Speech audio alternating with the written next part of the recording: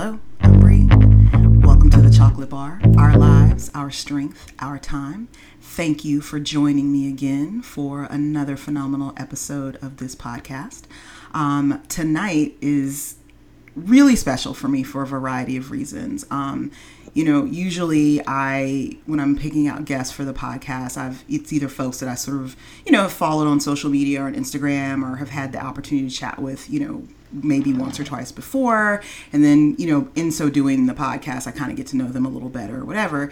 This time, this is someone that I've actually grown to know and love over the course of the last year or so. And not only because she's an amazing athlete, but because she is an amazing person. And I can't wait for y'all to hear her story. So with that being said, I'm going to welcome friend of the podcast, Kay. Hey, girl. Hey, Bree. How are you? I'm wonderful. Thank you so much for taking time out to join me this evening. So for our listeners, go ahead and tell them who you are and what you do. Well, I often describe myself as a lover of joy and believer in compassion. And that sounds kind of like an out of the ordinary way of representing myself. But I do really believe in describing myself truly with depth and with accuracy. And I do think that I describe myself in a way that removes attachment from anything that my body can physically do or anything that my mind can perform. And a believer of joy and lover of compassion is a way that that describes that pretty well. More commonly, I guess, for ways that we describe ourselves usually, I am an athlete. I'm a powerlifter.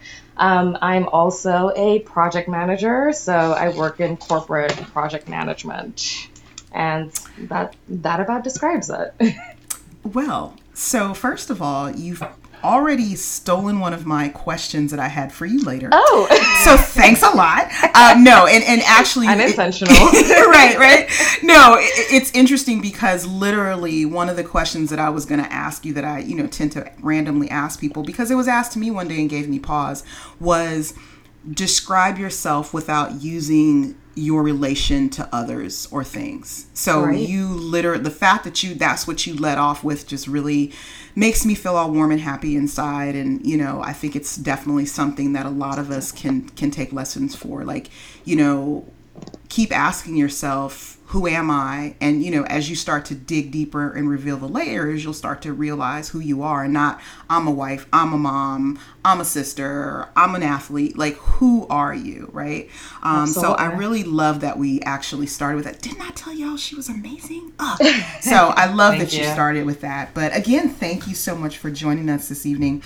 Of course. So I guess the first thing I love to ask people about is, kind of their journey to their sport. So did you find powerlifting or did it find you?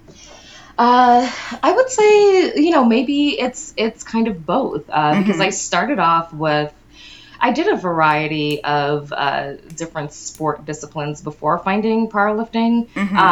So I was really quite lazy in high school. I mean, I think that's so hard to believe. It is true. It's such a far cry from who I am right now because I mean, I can't get enough activity at the moment. But right. Yeah, but in high school, it wasn't anything like that. And after college, I actually found yoga, and I became a yogi for a couple of years. And I even became a yoga instructor. And wow. I kind of got a little bit bored, as I tend to do, and I did MMA for a few years after that. Decided that I didn't want to be competitive in MMA. Can you say what that is for folks who may not know? Oh, of course. It's mixed martial arts. So some of the disciplines of MMA are like Brazilian Jiu-Jitsu. You could do kickboxing, Taekwondo. So those are some pretty strong examples of it. Okay. So I decided I didn't want to be competitive in MMA. I really didn't have the urge to fight and, knock somebody out and kind of want to be a champ in that way. So I did CrossFit for a bit and I realized I wasn't a great CrossFitter, but I was pretty strong. And after noticing that pretty early on in my CrossFit career, I started to powerlift, and there happened to be a powerlifting program in the CrossFit gym that I was a member of. Uh-huh. And, the rest is history. Yeah, it's always so interesting to me how especially women and especially Black women, kind of how, we arrive at these different places, because I think, oftentimes for many folks, not all, it starts with a kind of a basic foray into fitness, because a lot of us, at some point have been told that we are not the standard, and, we are not what we look like is wrong. And so we set about these journeys to try to fix that. So I'm always excited to hear someone who, didn't necessarily have to deal with that or that experience. But I did want to ask you, can you tell us a little bit about what your relationship was with your self-image and your body as a young woman and growing up? You mentioned that in high school you were, somewhat lazy and didn't really, I'm assuming, participate in sports. So what was that experience like for you growing up as a young woman? Growing up, I really, I didn't really have the opportunity to participate in a whole lot. I had a pretty sheltered childhood. So I migrated here when I was about 13 years old. From Brazil. Well, from both Brazil and Guyana. So I was born in Guyana. And I was raised back and forth between both countries because my parents were in medicine in each country. So my mother is Guyanese and my dad's Brazilian. So I was raised between both countries and moved here when I was 13. So I was a dancer when I was younger, and it was such a long time ago that I sort of just vaguely remember that experience. But I was not at all confident in the body that I was in, especially after moving here in high school, because I moved here, gained a lot of weight, didn't necessarily, I didn't grow up with a lot of influence in that area, meaning that, I didn't grow up with a lot of affirmations that like you're strong and you're powerful and, your body's a wonderland and all of those things. So I didn't find that identity really until after discovering different sports on my own. Interesting. So, that being said, as you started to, get into CrossFit and powerlifting and all of that, how did, either first CrossFit or powerlifting, how did that change your relationship with your body and how you saw yourself? Well, it changed so much. I mean, it changed my relationship with my physical body for sure. It changed my, my relationship with my mind. It changed basically everything about me.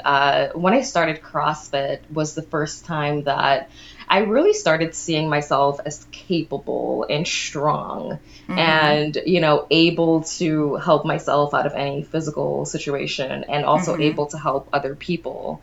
Prior to that, doing yoga, I felt flexible. I felt a lot of things. I felt healthy. I didn't feel strong. And doing CrossFit and especially powerlifting was my first introduction to what it feels like to be in a body that feels capable of doing so much, not just physically, but also mentally.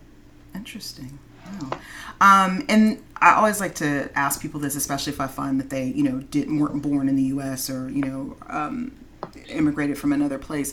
Talk to me a little bit about, what your experience was like as a Black woman, in Brazil, in terms of kind of how you moved through the world as a young Black woman versus here. I'm assuming and thinking it was probably a very different experience. It is. So I'd really love to hear about that.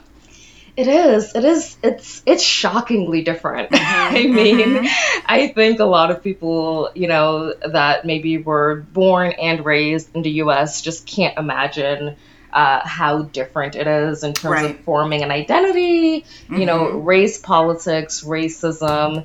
Racism is very different here in the U.S. In what And way? because here, I mean, there's a very distinct, history of slavery. Obviously, there's a Right. lot that still exists in the aftermath of slavery, Yeah. coming from It's coming like that's from the a understatement country. of the Oh, year. absolutely.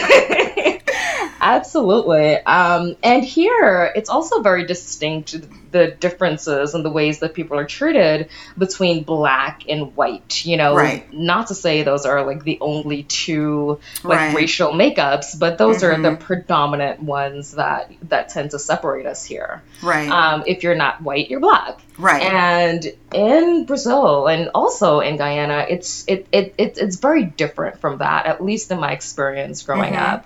I actually did not identify as a young black girl, which those words make me sad now. Wow. When, That's interesting. yeah, those just So how recognizing did you that. self-identify? I don't know that I did. Ah. I really had no relationship to race at all that I can remember. I am mixed race, and Right. so there were just a lot of the attitude towards mixed race people, where I grew up in Brazil, was just very different than the attitude towards blacks. And you were seen as very different from being black because Right. there's just a lot of different categories that you identify with racially. Right. And so I grew up as a mixed race girl, not as a black girl, feeling really conflicted because I didn't feel that either group was my community. So I didn't quite identify with the white side of my family. I didn't identify with the black part of my family, and another part of my family is Indian, and I didn't really identify with them either. Wow. So, I often think, how different things would have been, perhaps, if I grew up recognizing that I'm a black Right. woman and everything that means and how powerful that makes me feel, Right. because I didn't really have any of that.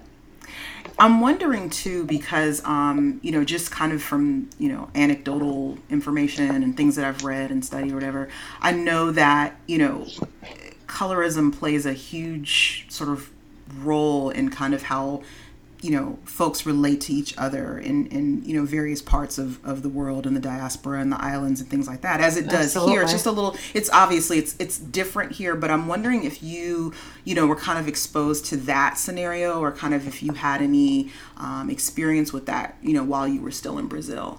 Oh, absolutely. I think, if anything, that's something that I experienced quite a lot of, Interesting. even by my own family. I mean, there's a lot of undertones, yeah, of colorism. Some of it was even really overt. There's nicknames for people, that go according to complexion Right. in Brazil. And yeah, I mean, my own family called me a mutt like growing up, and there's a lot of different things used that were used to describe me. But yeah, I mean, in terms of complexion, because I'm not a very dark person, I wasn't really seen as black, and also because of my Right. racial makeup, I wasn't seen as black. But definitely, I experienced colorism a lot. If anything, I saw a lot of how that affects, even children Yeah. growing up, for sure. Interesting. So let's pop back to powerlifting a bit. So you started, you were introduced to powerlifting. How were you introduced to it? I know you said that you kind of segued from CrossFit, but like, did you just kind of say, hey, I'm going to do this, or someone said you'd be a really great powerlifter? Like, how did you kind of make that decision or have that realization that this was the sport for you? Yeah, so there was one day that I'll never forget, but we were testing our front squats and our deadlifts. Mm-hmm. And I don't remember the number for my front squat, but I just remember that it was we were all new, this was Mm-hmm. probably like my third or fourth month of CrossFit. Oh, And okay. I remember that the number that I front squat was just happens to be like significantly more than anybody else. And Mm. everyone was like, "Hey, well, what did you do before this? Did you lift weights? Did you Right. were You're you like, active? no. Somehow you're strong." Yeah. And so I'm like, "No, I grew up doing a lot of physical work and chores, and Mm-hmm. Mm-hmm. maybe that's what it was." And Right. I remember that my deadlift was like 245, which walking off the street and doing Wow. CrossFit for 3 months, yeah, and Yeah. having like That's a impressive. 245 deadlift is probably pretty unique. I Yeah. mean, I don't know. Yeah, and there was a realization at that point, after noticing how much stronger I was than that class at the time. It was like, hey, this is probably something that you should look into. Mm-hmm. And someone that I was in the class with mentioned to me that there was a powerlifting class and that maybe I should think about checking it out. Mm-hmm. And the powerlifters were kind of the underdogs in a CrossFit gym, Mm-hmm. Mm-hmm. Oh like yes, that constant, team this, team that. Yeah. absolutely, yeah. We weren't really seen as well-rounded. Mm-hmm. Everybody thought we just like squat, bench, deadlift, and that's all we do, and Right. there's no other thing. Right. And so I was like, hey, do I really want to leave this community of people and join this different community of people? Right. But I tried it out, and Mm-hmm. I ended up loving it, and I fit Mm-hmm. in really well, and I was pretty adept at it, so Mm-hmm. it stuck. Cool. And how long have you been exclusively powerlifting? It's been almost 6 years, I believe. Wow, really? How did I Yeah, not know that? Okay. yeah. So October is going to be 6 years Mm-hmm. since I've been Mm-hmm. exclusively powerlifting. Yeah, it's also going Wow. to mark the 6 year anniversary of my first meet. Because even when I Oh, was getting wow. ready for my first meet, I was still CrossFitting every once in a while. Uh-huh. Uh-huh. And not powerlifting very, very seriously until Do, I got the competitive bug, and yeah. that changed. Do you miss CrossFit at all? I do. Mm-hmm. I do. And depending on the community, depending on who you talk to, it Right. kind of gets a bad rep. Right. Right. But I do love CrossFit. I mean, I loved it so much that I got my level 1 and became Oh, a okay. CrossFit coach even Mm-hmm. after competing in powerlifting for a Yeah. number of years. So yeah, I miss it. I mean, it's a very different feeling when you're Yeah. like on the ground struggling to find a breath. Oh, I know. I As you know, yeah. know. Yeah. Like, you can keep moving even though you're so disconnected from like your mind and your body feel so entirely disconnected because Right. your mind is like, we can't do this, you should stop now. Mm-hmm. And Mm-hmm. your body is like, no, we like this, we want to move. Right. Right. So I miss that feeling at times, so I do all Yeah. sorts of things off program that I shouldn't be Mm-hmm. doing. Don't listen, coach. Don't um listen. yeah, coach, just skip past this part. Right.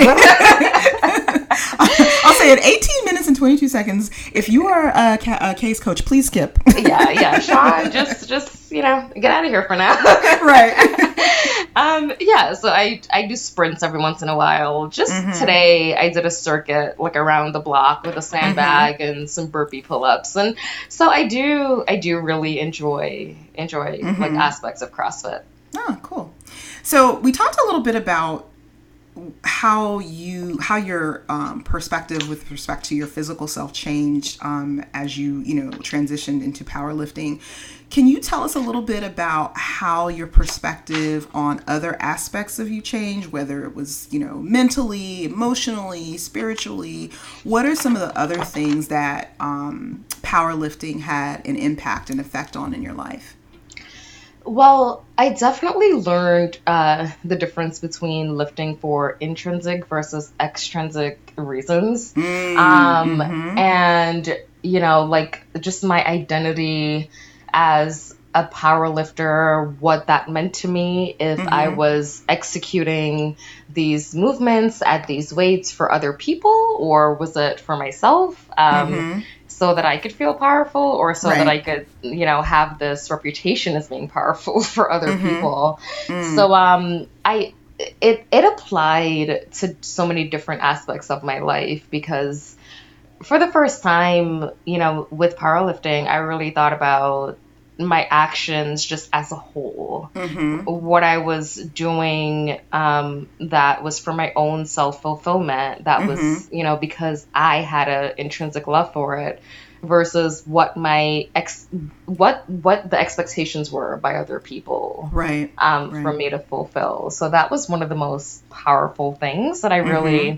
I grappled with that for a long time, just with what that meant. Mm-hmm. And that was one of the most powerful things I would say that I learned with powerlifting, for sure. Mm-hmm. Mm-hmm. Interesting. Cool. Um, so I wanted to talk a little bit about your so a couple of different things. So, I'm pretty sure you're well aware of the fact that even though it does seem to be changing and it is more visible, there aren't a whole lot of us on the platform. Absolutely. And I'm sure when you started, there really weren't a lot of us on the platform. Not at all. So, I think one of the rare things that social media is good for is having given more visibility to the sport, right? But I'm interested to hear kind of from your perspective what that experience has been like, even 6 years ago versus now, being probably the only or one of few black women, either competing or just kind of powerlifting on a team or in a gym or what have you. What has that experience been like for you? It it's been interesting, for sure. Mm-hmm. Because, like you said, when I started powerlifting, I cannot remember another black girl that I shared a platform with Mm-hmm. at all. And it didn't, you know, because like powerlifting and local meets especially, Right. can be such a supportive environment. It Yeah. wasn't something that like it bothered me. It's sort of like that little bug that you notice, Right. obviously, Right. and you're like, Right. oh well, this is interesting. Right. But I didn't really feel excluded because of it. Mm-hmm. And it wasn't until my first national meet, which actually was just a couple months after my first meet ever, Mm-hmm. I saw like other black girls on the platform. Mm-hmm. And I met Kim Walford for the first time, Mm. who was like the goat of Still the the, goat. still the goat. I mean, Shout out, hey girl, Kim. and I met her for the first time, and I was like, oh, Mm-hmm. she looks like me. She's Right. strong as hell. Right. She's capable, and Mm-hmm. she spoke about the sport in ways that were so demanding. Like, Mm-hmm. she expected a lot of herself, and she Right. gave a lot back. Right. And so she sort of became like unofficially like one of my first mentors in Mm-hmm. powerlifting. And Mm-hmm. through her, I saw other black girls that she was coaching, Right. at the American Open. That was like 2014 American Open, I think, 2015, Mm-hmm. one of those years. And then I realized, I was like, oh, we're here, but Right. the problem is that we're not seen. Mm-hmm. Mm-hmm. Like, there's not a lot of us, but even the Right. ones that exist, like, we're just not out there enough. Mm-hmm. Um, yeah, so it started, the whole idea of like inclusion and representation Right. definitely started to matter to me more at that point, Mm-hmm. after I saw that it was a problem. Right. Right. And what do you attribute that to, right? Do you think it's a matter of just, again, sort of lack of visibility? Do you think it's something a little bit more, shall we say, deliberate at play on certain folks' parts? Like, what do you think is preventing us from getting on the platform? Yeah. More of us, rather. I think it's a bit of both. Mm-hmm. Um, I think, social media obviously has helped a lot with Right. showing that, powerlifting is not a white, neo-Nazi sport. Like, Right. it's not just that. It's really transformed. There's a lot more women involved in powerlifting just overall. Right. And, now we get to see that there's like beautiful women of color also on the platform, taking that role and showing everyone what we're capable of. So I hesitate to say that I think it's been deliberate that we, have not been represented, but, I guess in a way I could say that it's been like unconsciously deliberate, if such a thing can exist, because it seems easier to, put images out there that are more acceptable, and I say acceptable in quotes, to America, entirely. And a lot of what we see out there is just devoid of true representation. It's devoid of what's real. Even when you look at the bodies that are out there, like the bodies that are out there are not representative of like real bodies that we see every day. So in that aspect, I think, some of that is deliberate, because like, there has to be some sort of accountability if you're choosing to only show certain faces, and only show certain bodies. And then on the other hand, I think that we are learning, just women in general, and especially like Black women, I think at this point we are owning more of our own physical strength in sport. And we are paving ways for ourselves. We're not waiting for other people to say, hey, I notice you. Like we are making those roads for ourselves now, which is incredible. Yeah, I think really, it's interesting because you always, hear people kind of prattle on about, a seat at the table and a seat at the table. And, I'm more and more of the opinion of, fuck that, let's build our own table. Yeah. Like, straight up. You know what I'm saying? Like you said, why wait to get an invitation? Just create your own shit, Absolutely. And I think, a lot more of us, and not just, in powerlifting, but in strength sports in general, I think a lot more of us are really starting to come to that realization and do that. So, I definitely, it's an exciting, development, I think, and I'm excited to see where it goes. So I think one of the things too about, when we talk about, the Black community and, fitness and health in general, like I said, I think, it's weird. It's like, white supremacy is a hell of a drug in terms of setting for us and us internalizing kind of what the standard is in terms of physical attractiveness, or, how to show up and what we should look like. And we almost never look like that, and we almost never measure up. Right. And I think for a lot of, women who, maybe see a Kim Walford or see some of these, women being, massively strong and like, wow, that seems really cool, but they're hesitant because, they either are thinking, okay, well, I don't want to get bulky. I don't want to look like a man or what have you. Like, what advice would you give to a woman who, sees you kicking ass in the gym and is like, I really want to try that, but they're hesitant?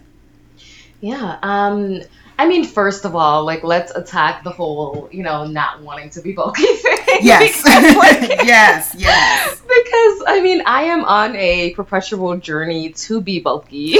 Right. And you know what? I'm glad you brought that up, because I think, as I said that, I kind of, kicked myself, because for me, and I've had women say that to me, and I'm like, oh, you're not going to be bulky. This is what'll happen if you lift heavy or whatever. And then finally one day I said, well, what the fuck is wrong with being bulky? Right. Like, why is it even that's the default of this is the thing that you don't want to be? So I'm glad that you kind of, went in that direction. Absolutely.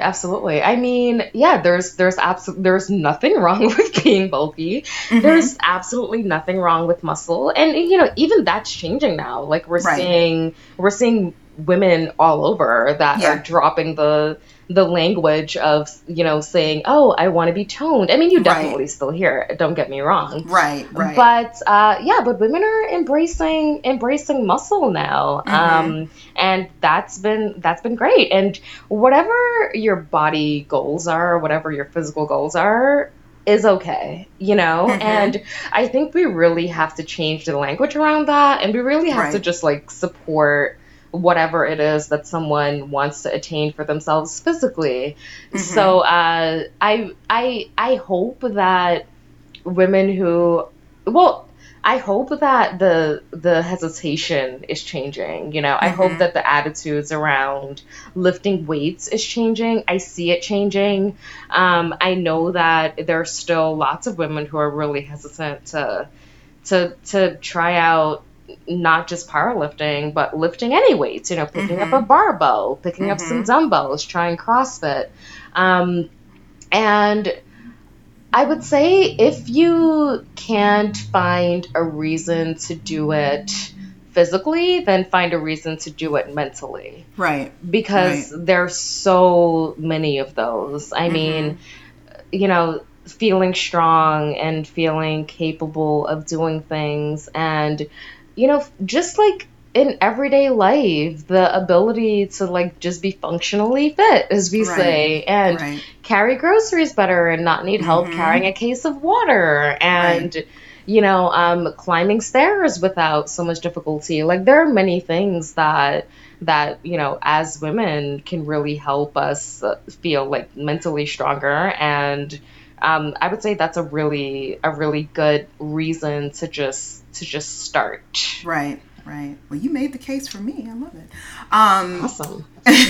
So, and one of the I also wanted to touch on, because they're kind of intertwined. We talked about sort of kind of the racial kind of sort of undertones, overtones with respect to powerlifting. There's also, I think, you know, I hate to say a tinge because it sounds like it's an understatement, but a tinge of misogyny, shall we say. Yeah, And just a tinge. just a tinge, and you notice it a lot, on particularly on, women's, powerlifters and like, again, other athletes' social media accounts of, they can't just be lifting to be strong. Some dude has to come on and be like, oh, well, this is how you actually do that. And you're Oh like, my gosh, thanks, guy who's yes. never lifted, telling me, who's been lifting for 6 years, how to fucking do this. Yeah, Or, just girl. finding some, I know, Yeah. just finding some way to tear us down. And I think, again, that plays a lot into why, women may hesitate, not even just to power lift, but just to go in the gym in general. And I know that you've had kind of an up close and personal experience with that recently. I'm not necessarily focused on that, but Hmm.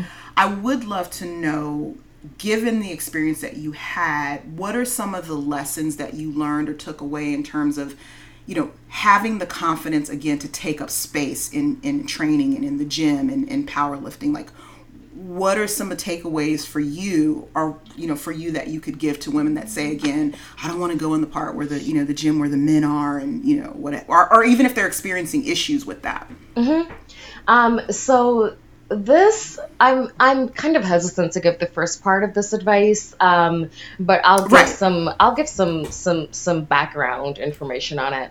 So, as I described, like being lazy in high school and like just in college, I was very much a bookworm, and I also had to work Mm-hmm. to pay my way through.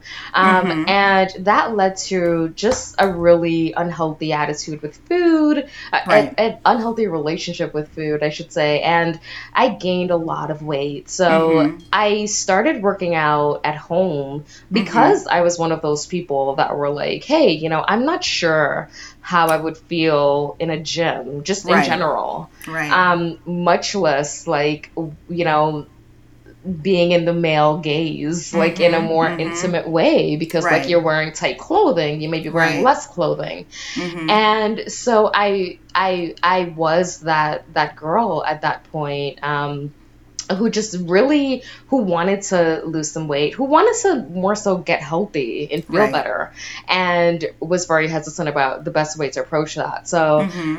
I don't want to send the message to women that, okay, you need to work out at home to gain some confidence to go outside. Right. But if that's what it takes, then you can always start there. So that's what I did. I started working out at home. I did like P90X programs, and then I realized I got really good at them. Right. And it sort of, it helped kind of push me to that point of being confident enough to step foot in a gym and to step foot in a gym and not seem completely clueless, Right. and to not need to ask for a whole lot of help. Asking for help is totally fine, but sometimes you kind of just don't want to. Right. And so I would say, like, there's always things like that. There's going to the park. There's jogging. There's lots of ways of being active outside of being in the gym. As for being in the gym, working out with a friend is always a really great idea. It's sad that as women we have to think about so many ways of like being safe and feeling safe. Exactly. It really is. But until you work up to the point of knowing that, okay, I can take care of myself if something happens, I can adeptly say something back if something rude, is said to me or disrespectful. It's really little steps. And I think working out with a friend is a really, really great way, to try to get past that. If someone is interested in lifting, and I know barbell gyms are few and far between for a lot of this country, but if there's a chance that you can get into one, sometimes the environment in a CrossFit gym or a barbell gym is a little bit more supportive than in a commercial gym. So if you can get into one of those, that may be a really great way too. If you have the resources to work out with a personal trainer or to get a coach, getting, if you're comfortable, like a female coach or a female personal trainer to kind of show you around, to get you more acclimated, that's another way that can help a lot. And like, don't get confused, I'm not you specifically, but I think a lot of women who like see other women, in the gym and kicking ass and all this stuff, they tend to think, oh, well, they're just a lot more confident. They can do that, but I don't know if I can. And it's just it's such a process, but just know everybody starts at the beginning at some point. Absolutely. And just knowing that, like, these things, I mean, like you said, I had an experience which was really jolting, and as strong as I felt when somebody like turned around and threatened me and then touched me in a way that was inappropriate, I felt stuck, and it's like I didn't know what to do. And so just knowing that even the strongest and most capable among us, like, unfortunately, these things still happen. And anyone can feel stuck and anyone can feel helpless. And it doesn't mean that you're not strong, and it doesn't mean that you're not weak. These are just, unfortunately, things that we have to try to deal with. Right. And again, kind of, sort of coming through that experience, like, let's say there's someone and she's in the gym and that kind of situation is going on. What are some takeaways or some things that she could do to maybe make herself feel safer, or to kind of take steps to, sort of alleviate that type of situation? Just based upon your experience. That's such a tough question, because like, I remember just how I mean, I don't even have a word for it, but I just felt so unable to do anything, So I think for me, it was really just baby steps, but I had a lot of hesitation, like stepping foot into the gym for a while after that experience, because I didn't know what would happen, and there were men witnessing that experience that did not lend a hand and did not do anything. So I think that can make you feel really powerless. But that's a really tough question. I think changing the environment, if the opportunity is there, is a really great way. if you, yeah, working out with someone else is a really great way. But I think maybe trying to surround yourself in a different community, definitely like telling someone about your experience, someone you trust, Right. and someone who can maybe step in and help with that Mm-hmm. process Mm-hmm. can be really, really beneficial. Right. Yeah, for me, I had to do a combination of all of that. I had to Yeah. change my environment first and foremost. Mm-hmm. Mm-hmm. And then I used various tools. I got my community to back me, which Right. that support was incredible. Mm-hmm. And Mm-hmm. telling people about what happened and Right. knowing that I'm not the only person that happened to, Right. helped me feel a lot better. Yeah. Yeah. And listen, I was like, I'm ready to roll up there and fight. So, I Yeah, was like, you anybody gonna were mess with my K? Listen. you were such great support. And I mean, Mm-mm. it's like even people saying that to you, like jokingly makes you feel like, Right. yeah, like we Yeah. got this, you know what I Right. mean? Like Exactly. we can all Exactly. roll up in there and we can do stuff and we can get this done. And Strength in numbers. seriously, Yeah. I mean, that is not to be underestimated. That Yeah. that helped a lot. Absolutely. So one of the other things I wanted to, kind of dig a little into is, when I kind of first became aware of you on social media, I'd seen some of your posts with respect to powerlifting, and I was like, first of all, she's fine as hell. Second of Thank you. all, she can dress her ass off, like, and she's strong. Like, I was just like, whoa, who is this person?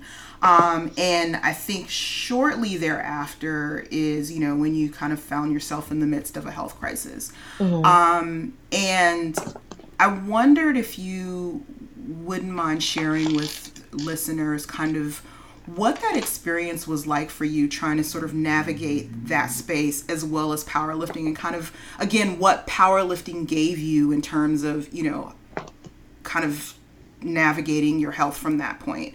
If you could share a little bit with that about us, or share with Sure. us a little bit about that. Sure. So I competed at a meet.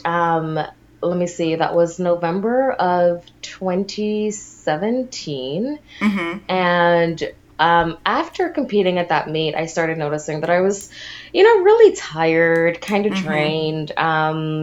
Just had no energy whatsoever. Was pretty unmotivated, didn't feel great. And I Mm-hmm. mean, competing is not exactly a healthy thing all the time. Right. Right. So of course I thought, hey, I'm having post-meet blues, Mm-hmm. that's a real thing. You compete, Yeah. you kind of get in the dumps a little bit. Right. Right. And I was like, hey, this is no big deal. This is gonna pass. But I realized it really wasn't. And I'm very on top of my health when I don't feel well. Mm-hmm. And I also had a history of ovarian cancer already.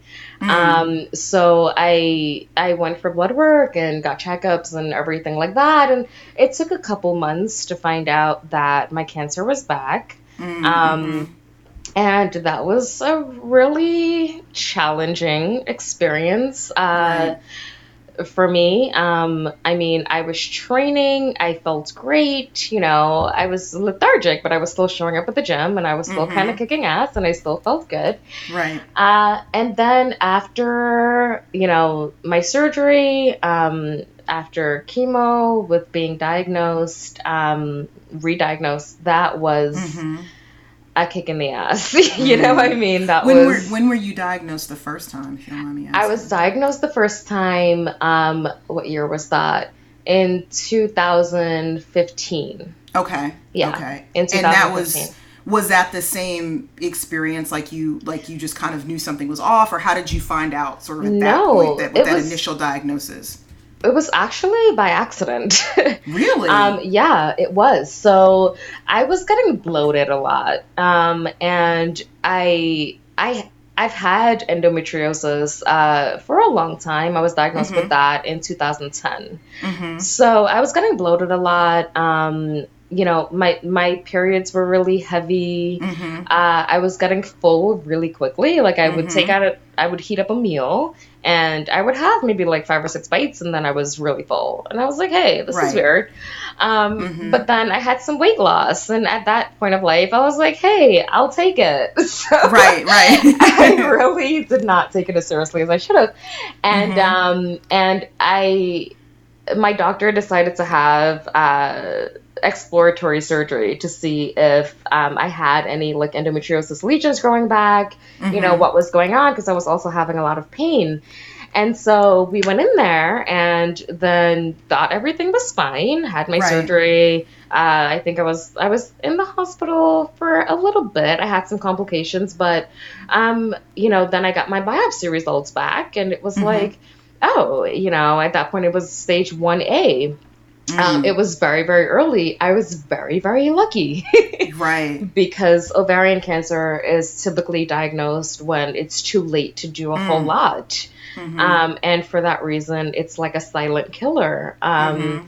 And so I was very lucky with that experience, but that let us know that, okay, like we need to pay attention to this. Right. Right. So, I got regular pap smears, I got regular checkups, I got regular sonograms, I got regular MRIs and CT scans. Mm-hmm. And when this time came around, it was already at the back of my mind, because I had Mm. already had this Yeah. experience. Yeah. But the first experience, when it's sort of like discovered by accident, I wasn't as jolted, it Right. was It's like you don't know what you don't know. So it was like, oh. right, right. Yeah. It was like, oh, okay, we got rid of it. We didn't have to do a whole lot. So it was like, Mm-hmm. all right, back to life. Right. And this time around was very, very, very different. This time around Mm-hmm. was I had to grapple with just relating wisely with my pain, both Mm. physically and mentally, and how to be compassionate towards myself, Mm-hmm. how to remain compassionate towards other people, because Right. I went through a period of I guess I didn't have to tell people, but I went through a period of telling people and them not showing a lot of empathy, because it was like, oh, okay, this person just told me this. I don't know what to do with that information. Right. Right. Right. And so I went through some of that, and I really started to get kind of angry at the Mm-hmm. responses that I would get. Right. Um, so yeah, so like, the whole period of like being really ill. I mean, I was really, really, really ill, having Mm-hmm. a very complex surgery, getting better, Mm-hmm. really just due to like amazing doctors, but also due to an amazing community. Mm-hmm. Mm-hmm. So, like, one thing I can say that I've been really blessed with is that folks rally around me like I've Right. never seen. I Mm-hmm. mean, that is such a privilege, Right. and that fills me with so much warmth. Mm-hmm. But I received so much support, and people came to see me a lot. They brought me so many different things, like the murder of crows. Some of those Mm-hmm. folks were great. Like Mm-hmm. my friend Leah, her parents are in medicine, and so she brought me this balm because like with chemo, your skin gets unbelievably dry and peely Mm-hmm. and itchy, and she brought me this balm that I used all the time. The only things I could keep down were like blackberry, greens, and avocados. Hmm. Interesting. And like my diet was already restricted, so it's like she Mm-hmm. brought me guacamole like Mm-hmm. consistently. I mean, months after I got better, like she brought me guacamole. And yeah, that experience was huge in my life, Mm-hmm. and Mm-hmm. I learned just so many different things from it, and now I am an even more compassionate and even more empathetic person than I Mm-hmm. was before. Mm-hmm. Mm-hmm. And I guess, again, the fact that, not only, you dealt with this twice and had surgery and, kind of, got yourself back to a healthy state, but then just to come back and like just crush powerlifting again, like how did you even find I don't know what the word is to even think about, okay, now it's time to go lift again. Like how did you get from that point to that point? Because I can't even imagine what that would have been like. Oh my gosh, it was really, really, really rough. So, um, before the second round of my treatment, my fiance and I decided to, against all medical advice, Don't try this at I'll put home, this out folks. there. Do not try this at home. Against all medical advice, we decided to go like island hopping, right? Like, Mm-hmm. really just, I mean, for the soul, it was Yeah. amazing. Mm-hmm. Mm-hmm. For my body, it was rough. Mm. But I really needed the experience of not being in a hospital bed. I needed the Right. experience of not being in bed at home. Right. I needed, like, I just needed a change. I needed different scenery. So we did that. Mm-hmm. And then I came back and I started new treatment. And once I got back, I just had this shift in mindset where, like I wanted to not be in pain anymore. Mm-hmm. And Mm-hmm. physically and mentally. And Mm-hmm. um, I decided to, like, I was on fentanyl and I was on oxy and I was like, I was Mm-hmm. just on a lot of different things. Sorry if this is Right. triggering to anyone dealing with any sort of like opioid addiction or anything like that. But I'll put a trigger warning in the yeah, notes. thank you. Mm-hmm. But I was on just a lot of things prescribed, obviously, and I decided that I didn't. I wanted to feel things again because the thing about being on really strong drugs is that Mm-hmm. you don't feel connected to your spirit. You don't feel connected to Right. your mind. You don't feel connected to what your body's experiencing because the whole point of it is to numb you. Right. And I came back and I really had a strong urge to just not feel like that anymore. So Mm-hmm. I got off of everything and I was like, hey, I realized that when I lift and when I work out, it makes my physical pain a little bit more bearable. Interesting. And so I got back in the gym, and that first day was really defeating. Mm-hmm. Mm-hmm. I mean, I didn't try to do anything crazy, but Right. I tried to do a pull up, and it didn't happen. Mm-hmm. And my my brain had no relationship to my core Mm-hmm. Mm-hmm. because I'd had this really drastic open surgery. I Right. have like 7 different like open wounds, and Mm. I could not make my body work succinctly as one piece. Mm-hmm. And then I was like, hey, I'm gonna keep trying at this. But it was also because I had all the support and all these Right. people were like, hey, you can beat this, you can get better. And not only can you get better, but you can be stronger than you were before. Mm-hmm. Mm-hmm. And I felt that in my soul and I believed it. Mm. And my coach was like very, very gentle about it. Mm-hmm. But he was like, hey, whenever you want to get back, I'm here. Right. And I think just having that person there who I knew would guide me along the way, and Mm-hmm. I wouldn't do anything crazy, I wouldn't do anything that would screw up my recovery, Right. but he would really just be there to help physically and Mm-hmm. emotionally with my programming and training. And knowing that I had him in my corner made me feel really capable Right. of being Right. back. And I stepped foot in the gym when most people wouldn't and honestly shouldn't. Right. Right. But because I already was strong when I got Right. sick, Right. and even the folks in the hospital, I mean, when I took my first walk, they were shocked that I was sitting up and I was Mm-hmm. walking, and they were like, Mm-hmm. "What is this?" Right. And I learned about how much just like having muscle like helps with Right. recovery, Yeah. and how much that would help me get better. So I got back in the gym, and then after a couple months later, my coach was like, "Hey, so you're doing really well. Mm-hmm. Do you want to compete?"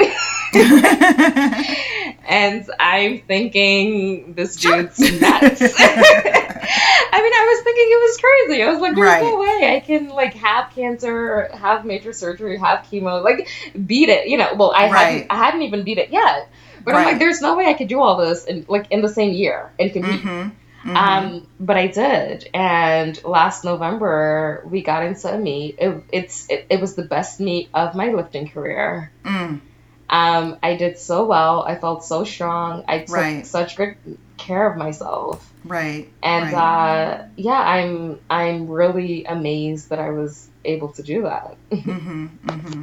Because it was amazing. Thank I you. know, again, just kind of following you along that journey.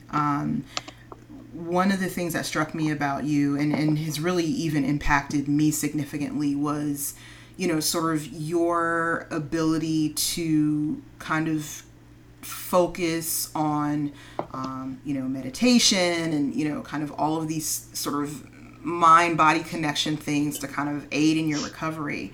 And like I said, both you and, and my husband, who's been after me about this for 20 years, really influenced me to start meditating. And even in the short amount of time that I've done it, it's been an incredible game changer in my life. So I wanted to know if you could talk a little bit about sort of what your pathway was like. Were you always someone who, practiced mindfulness and meditation, or was it something that came later? And how did that impact, again, kind of your illness and your recovery? Yeah, so I found meditating probably about three and a half years ago. And at that time, I met someone who I would describe as a spiritual soulmate. And the way I view soulmates is not in a romantic sense. It's not in a conventional sense. But I had a very deep spiritual connection with someone who I felt like I have always known, just seeing them for the first time. Right. And it felt like such a draw. It felt so powerful. And this was someone who meditated constantly, who would be like off the grid for most of the year randomly, just lived a very unconventional lifestyle. Right. And he introduced me to the Dhammapada, which is like a series of books about the teachings of the Buddha. Okay. And we'll link those in the show notes too. Yeah, it's amazing. It's also on Audible. Okay. Cool. And that was an incredible experience. And from there, I started to experiment with meditation, but I had a lot of expectations of what it should be. Right. So, we see people meditate and they're sitting in a very specific stance. Right. And they look a very particular way. And we think, this doesn't look comfortable, but I'll try. Right. And we kind of force it. And that's the opposite of what meditation should feel like. Okay. And then I just learned that, hey, it doesn't matter if you're standing, sitting, lying, however you're going to do this, as long as you can take even a moment, form really deep breaths, be connected to how your body feels. Like, how is my big toe feeling right now? Like, how often? Often are we even thinking about those things? We're thinking about the really big stuff. Right. And, like, what is the pace of my breathing? Like, am I reacting to a situation? Am I getting tense? Am I clenching my jaw? Like, all of these different things. So I just started trying to be more aware of what my body was experiencing and what my body was experiencing those sensations as a reaction to. And that really helped me a lot with everything, with my career, with my interpersonal relationships, with lifting. It transformed the way that I view the world, the way that I view other people, how much I feel offended by things that other people do, how much I take things personally, like it really transformed a whole lot for me. So that helped me deal with my illness in a very unique way. Like, I was in the hospital getting Reiki, which is breath work. And so, I mean, of course, that's also a privilege, right? To have a hospital that provides those services for cancer patients. But I was able to really believe that all of these things would help me. And whether it's a placebo effect and it's just in my head, or whether there is some kind of connection between what we tell ourselves, how we Yeah. feel, how we breathe, and how we Mm-hmm. recover, Mm-hmm. whatever the relationship is, that's something that was really helpful for me and still Yeah. is.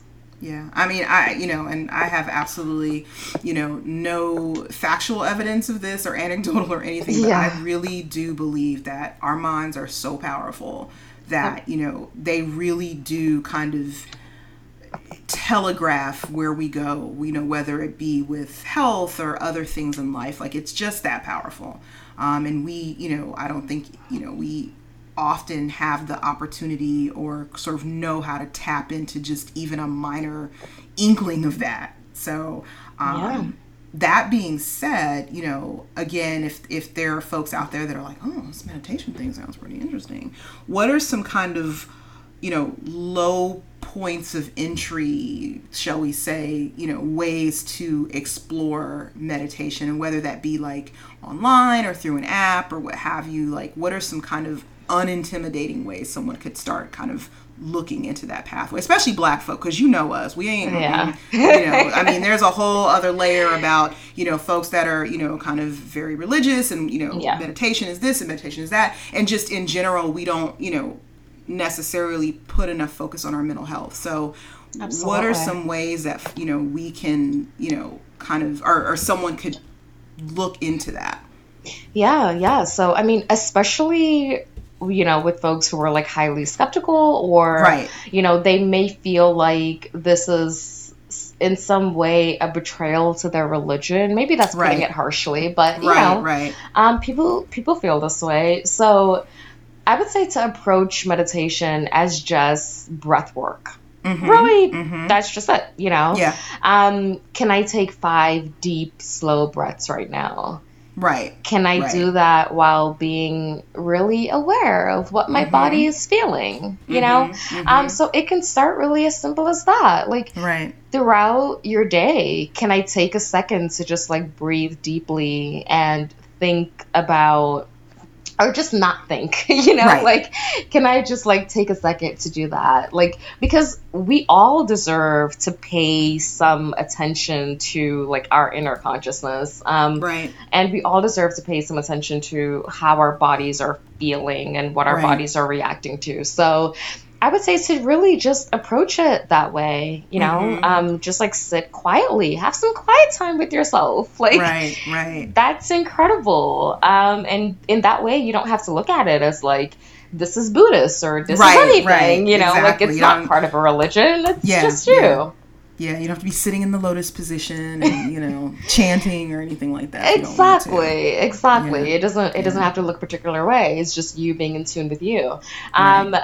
A step up from that, there are a lot of apps that you can Yeah. download. Breathe Mm-hmm. is one of them. Mm-hmm. I don't, at this point, I haven't tried a lot of meditation apps. I've tried them Right. years ago. Mm-hmm. And I think it's a really, really great entry point for anybody Right. who's, a little greener with like aspects of meditation. Mm-hmm. Those help a lot. A lot of them are only like 2-minute intervals that you Right. meditate, which is Right. pretty doable.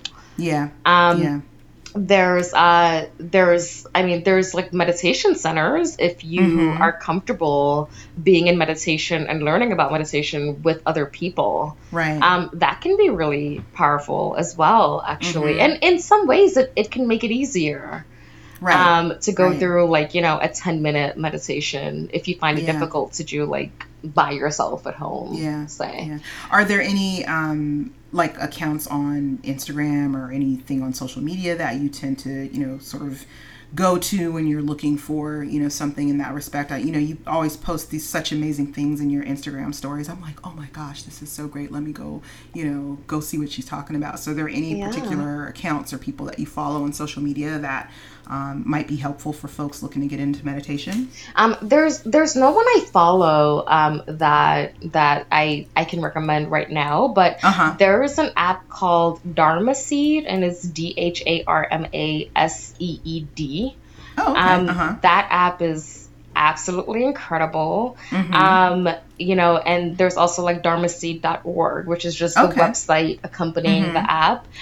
There's lots of guided meditations there. Guided meditations Okay. are a great way to get into meditating. Right. And there's also a lot of talks, and the talks I find incredibly helpful, Mm-hmm. Mm-hmm. because they touch on lots of things like compassion, empathy, equanimity, a lot of Right. different like facets. Um, of like Buddhism really. Mm-hmm. But yeah, that app I listen to like on the daily. It's Okay. just Cool. it's great. Cool. Definitely. So just to bounce back just a little bit to powerlifting. So, what's a typical week of training like for you? Like, what does your training look like now? I know you're gearing up for a meet in the not too distant future. Yeah. So what does that kind of look like for you? Yeah, and by the way, I cannot wait to compete with you, so I just add that in there. I don't know what you're It's talking gonna about. be amazing. Okay, let's pretend. In the future, at some point, I cannot wait to compete with you. Right. So I think I think it's 12 weeks out now, maybe. I'm pretty sure it is. Mm-hmm. Mm-hmm. 12 weeks minus 2 3 days. Uh-huh. Uh-huh. So that's happening, which is USAPL Nationals in Mm-hmm. October. Mm-hmm. And yeah, I am in And prep you for also have that. kind of another little small minor thing happening in October, so it's not like you're Yeah, busy. just a little something. Yeah, the weekend before that, I'm getting married, so I'm like 2.5 months out from my wedding. Girl, I don't know how you are doing this because let me tell you something. Both of the ooh, I just admire you so much because there's just no way in hell. Oh my gosh, it is not again a suggestion that Right. I would not recommend this.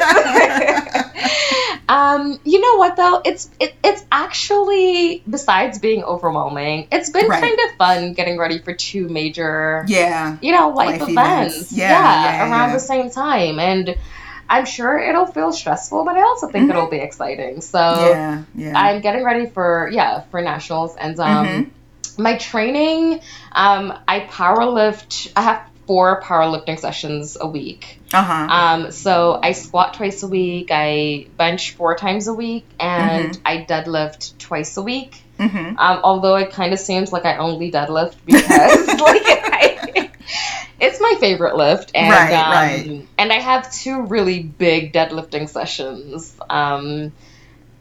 Per week, and then a lot of Mm-hmm. deadlift accessories. So I'm kind of always Mm-hmm. Mm-hmm. deadlifting. But that's my powerlifting programming, and I have like on Tuesdays I like to do fun things. Right. So yeah, like I have this thing where I might make this a thing that I do for like cancer research charity. A friend suggested this Mm. actually in the Mm-hmm. gym, and I was like, you know what? I think I should make this a thing where Right. yeah, so it may be like 100 pull-up challenge, because Oh, on okay. Tuesdays sometimes I do 100 pull-ups, not consecutively, no, just Right. Right. but I get 100 pull-ups done in, I don't know, Mm-hmm. 30 or so minutes or whatever it is. But Mm-hmm. yeah, but so Tuesdays I do fun things. I do things that I want to try if I see it on social media, and I'm like, oh, this Mm-hmm. looks like it might be fun, and it Right. also might help me, be fit or more Right. conditioned, or just do Right. different things.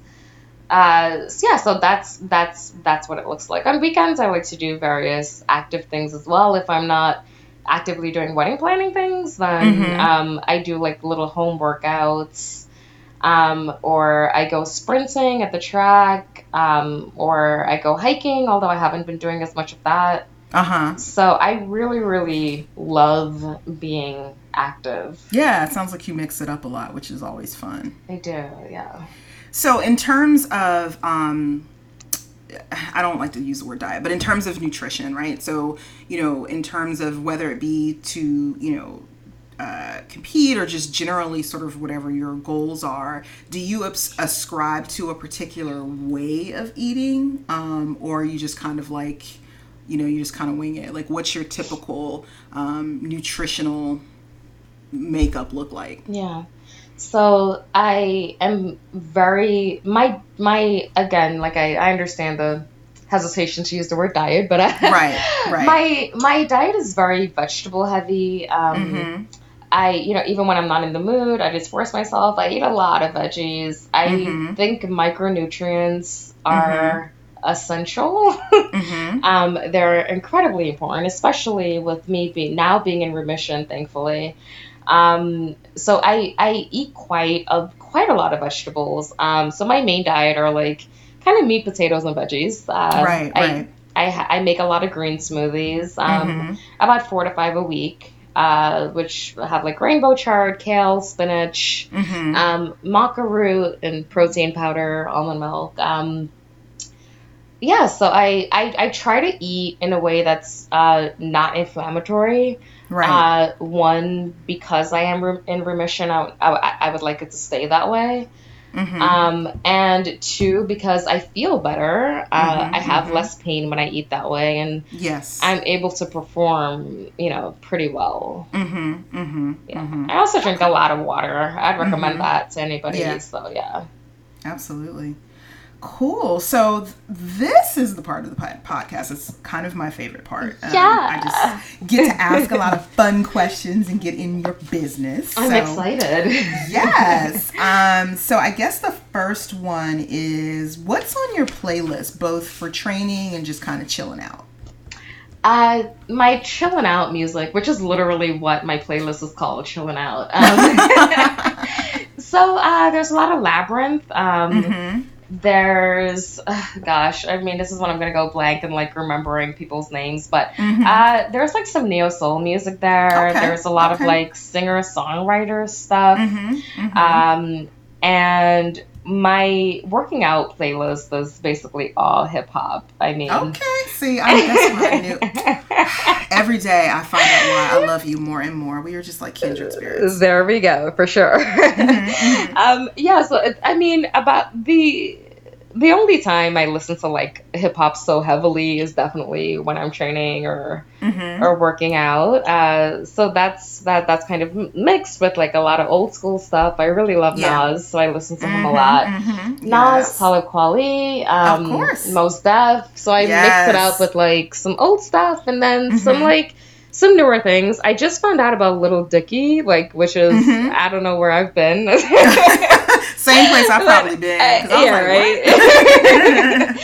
But he's hilarious. Like, I mean, Mm-hmm. it's hip hop. It's funny. It's Mm-hmm. lighthearted. He Right. doesn't seem to take himself too seriously. Mm-hmm. So I've really been enjoying him, especially Okay. with training. But when I'm not training, I'm very mindful. I'm very centered. Mm-hmm. I need to decompress. Right. So just a lot of slower music, harp music Right. as well. Like Amy Turk is my favorite Mm-hmm. harpist, Mm-hmm. and her harp remixes of contemporary music are incredible. So Interesting. Okay. I've been listening to some of that as well. Okay. Cool. So, it's your. I hate to say this because I've used this terminology before, but I don't want to use this terminology. So let's say God has said to you, okay, this is the last final meal you could ever eat, right? What are you Uh-huh. eating? Ooh, food. So yeah, I get very excited about food. Mm-hmm. Same, same. So I would have a couple lobster tails, Mm-hmm. and a dry aged like porterhouse, I think, Yes. Yes. and probably a glass of wine, maybe Mm-hmm. maybe a caipirinha, Mm-hmm. or Mm-hmm. maybe just some sort of drink. Okay. Are you a dessert person at all, or? Um, I sort of am. I mean, there are Mm-hmm. probably about like three desserts that I like. I don't like Mm-hmm. ice cream. Mm-hmm. So yeah, maybe like for dessert, probably I again, I don't know where I've been, but I found out about brownie sundaes. That's hilarious. I'm very late to like. I mean, it's an American thing, I think. Right, I was going to say, but like, it may be other things that are like kind of more, U.S. pop culture. So yeah. So I found out about brownie sundaes, and I think they're incredible. I wish But I've wait a had them minute, my whole life. how do you? Wait. Look back up.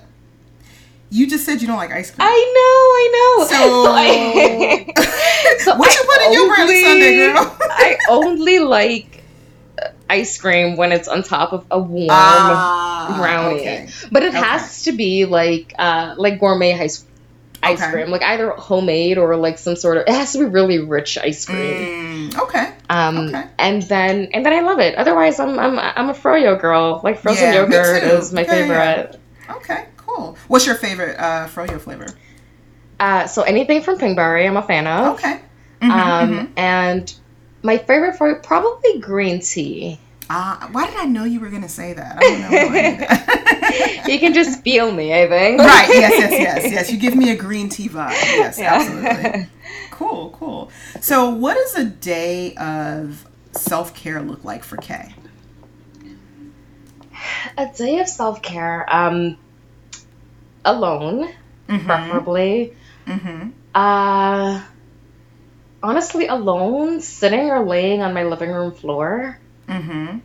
Either in guided meditation or listening to a talk that I deeply resonate with. Or listening to like an audiobook that I deeply resonate with. I would say that's a pretty perfect day. Okay, I like it. So, we're thinking about your senses now, right? So tell me what smell, sound, and taste represent love to you or remind you of love. Smell, sound, and taste. So for smell, the smell of amber mixed with oud. It's a very strong, like sensual, sexy kind of Middle Eastern smell. Okay. Yeah, but amber mixed with oud make me think of love. It almost like makes me innately feel love. Okay. Sound.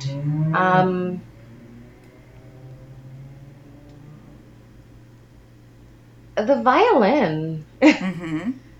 Hearing like really soothing violin music makes me think of love. Hearing the water. Hearing waves makes me think of love. And smell, sound, and taste. What taste makes me think of love? This is a really good question. I love it. A taste that makes me think of love. I'm not quite sure. I haven't had that association in my mind yet, but you better believe I'm going to find See, now you're on a journey. I'm on a journey. Yeah, I would think anything maybe really savory with like a smooth texture. Okay. Yeah. Okay.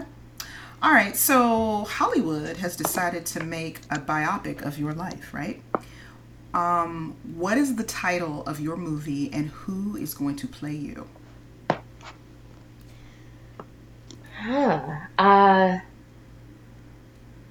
The title of my movie. I think, what can I think of right now? I would say something along the lines of like relating beautifully or relating with compassion. I like that. Because I strongly identify with our ability to relate to each other and learn from each other as humans. Through everything. And who would play me? That's a good question, especially since I know like nothing about like pop culture or who's in right now. Well, you can do everything, so you could play your damn self, quite frankly. Maybe, who knows? Yeah. I would say like, maybe like a little like curly haired black girl if it's me as like a kid or me as an adult, anyone who shares my perspective on life. Because I like it. yeah, I think someone playing me would have more to do with them embodying my spirit more than resembling me. So, Okay.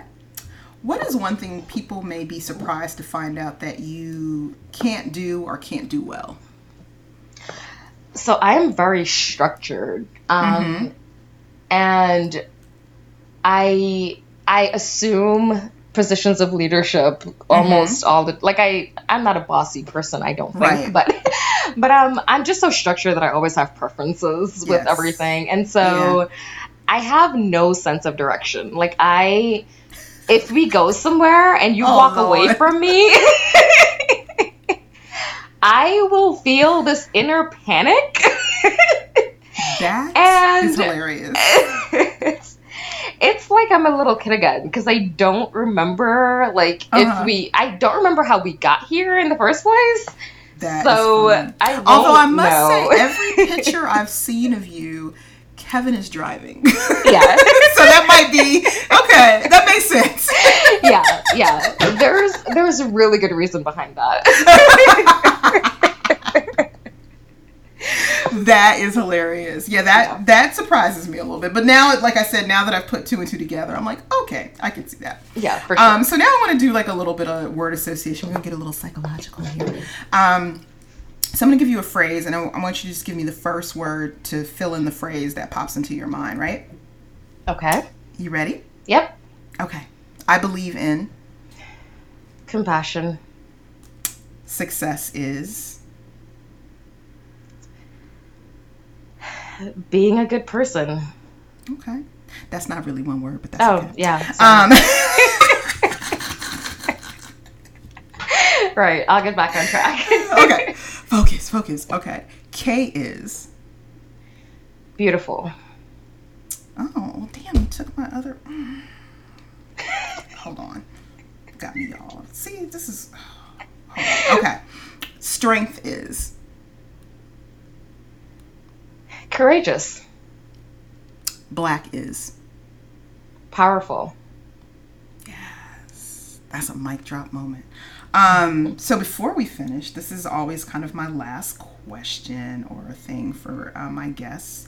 So tell me what K of today would tell 12-year-old K and 22-year-old K. What words of advice would she give them?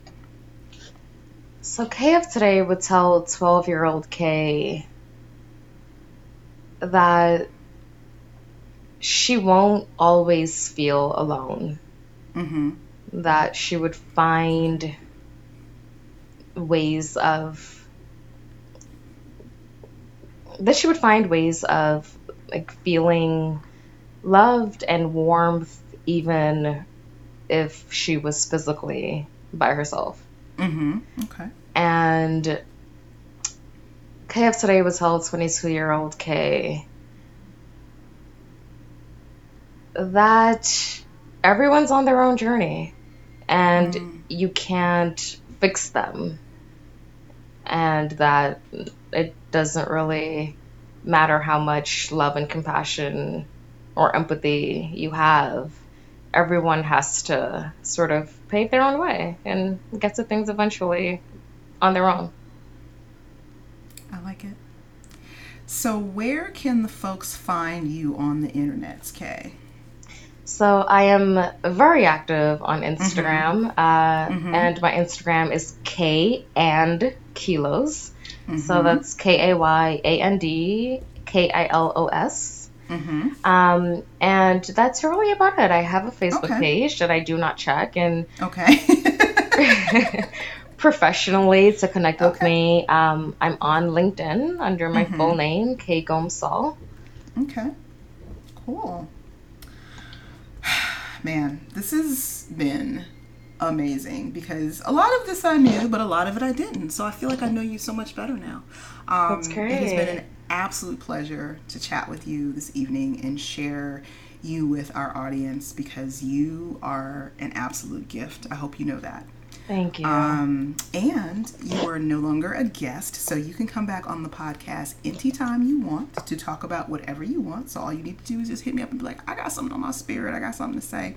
And we can do it again and again and again. Amazing. And thank you to everyone listening. Thank you for your support. Thank you for your patience with some of my sketchy scheduling with this podcast, but life gets in the way. But I appreciate you supporting the podcast. You can find us on all the podcast platforms: Apple Podcasts, Google Play, Stitcher, SoundCloud, etc., etc. You can find us on Instagram at Chocolate Bar Podcast. We're on the Twitters at Chalk Bar Podcast, and we have a Facebook page that feeds into Instagram and a website that has stuff on it sometimes, www.thechocolatebarpodcast.com. Thank you again for listening. Thank you again, Kay, for sharing yourself with us. Love you to life. See you at the bar. Bye-bye. Bye.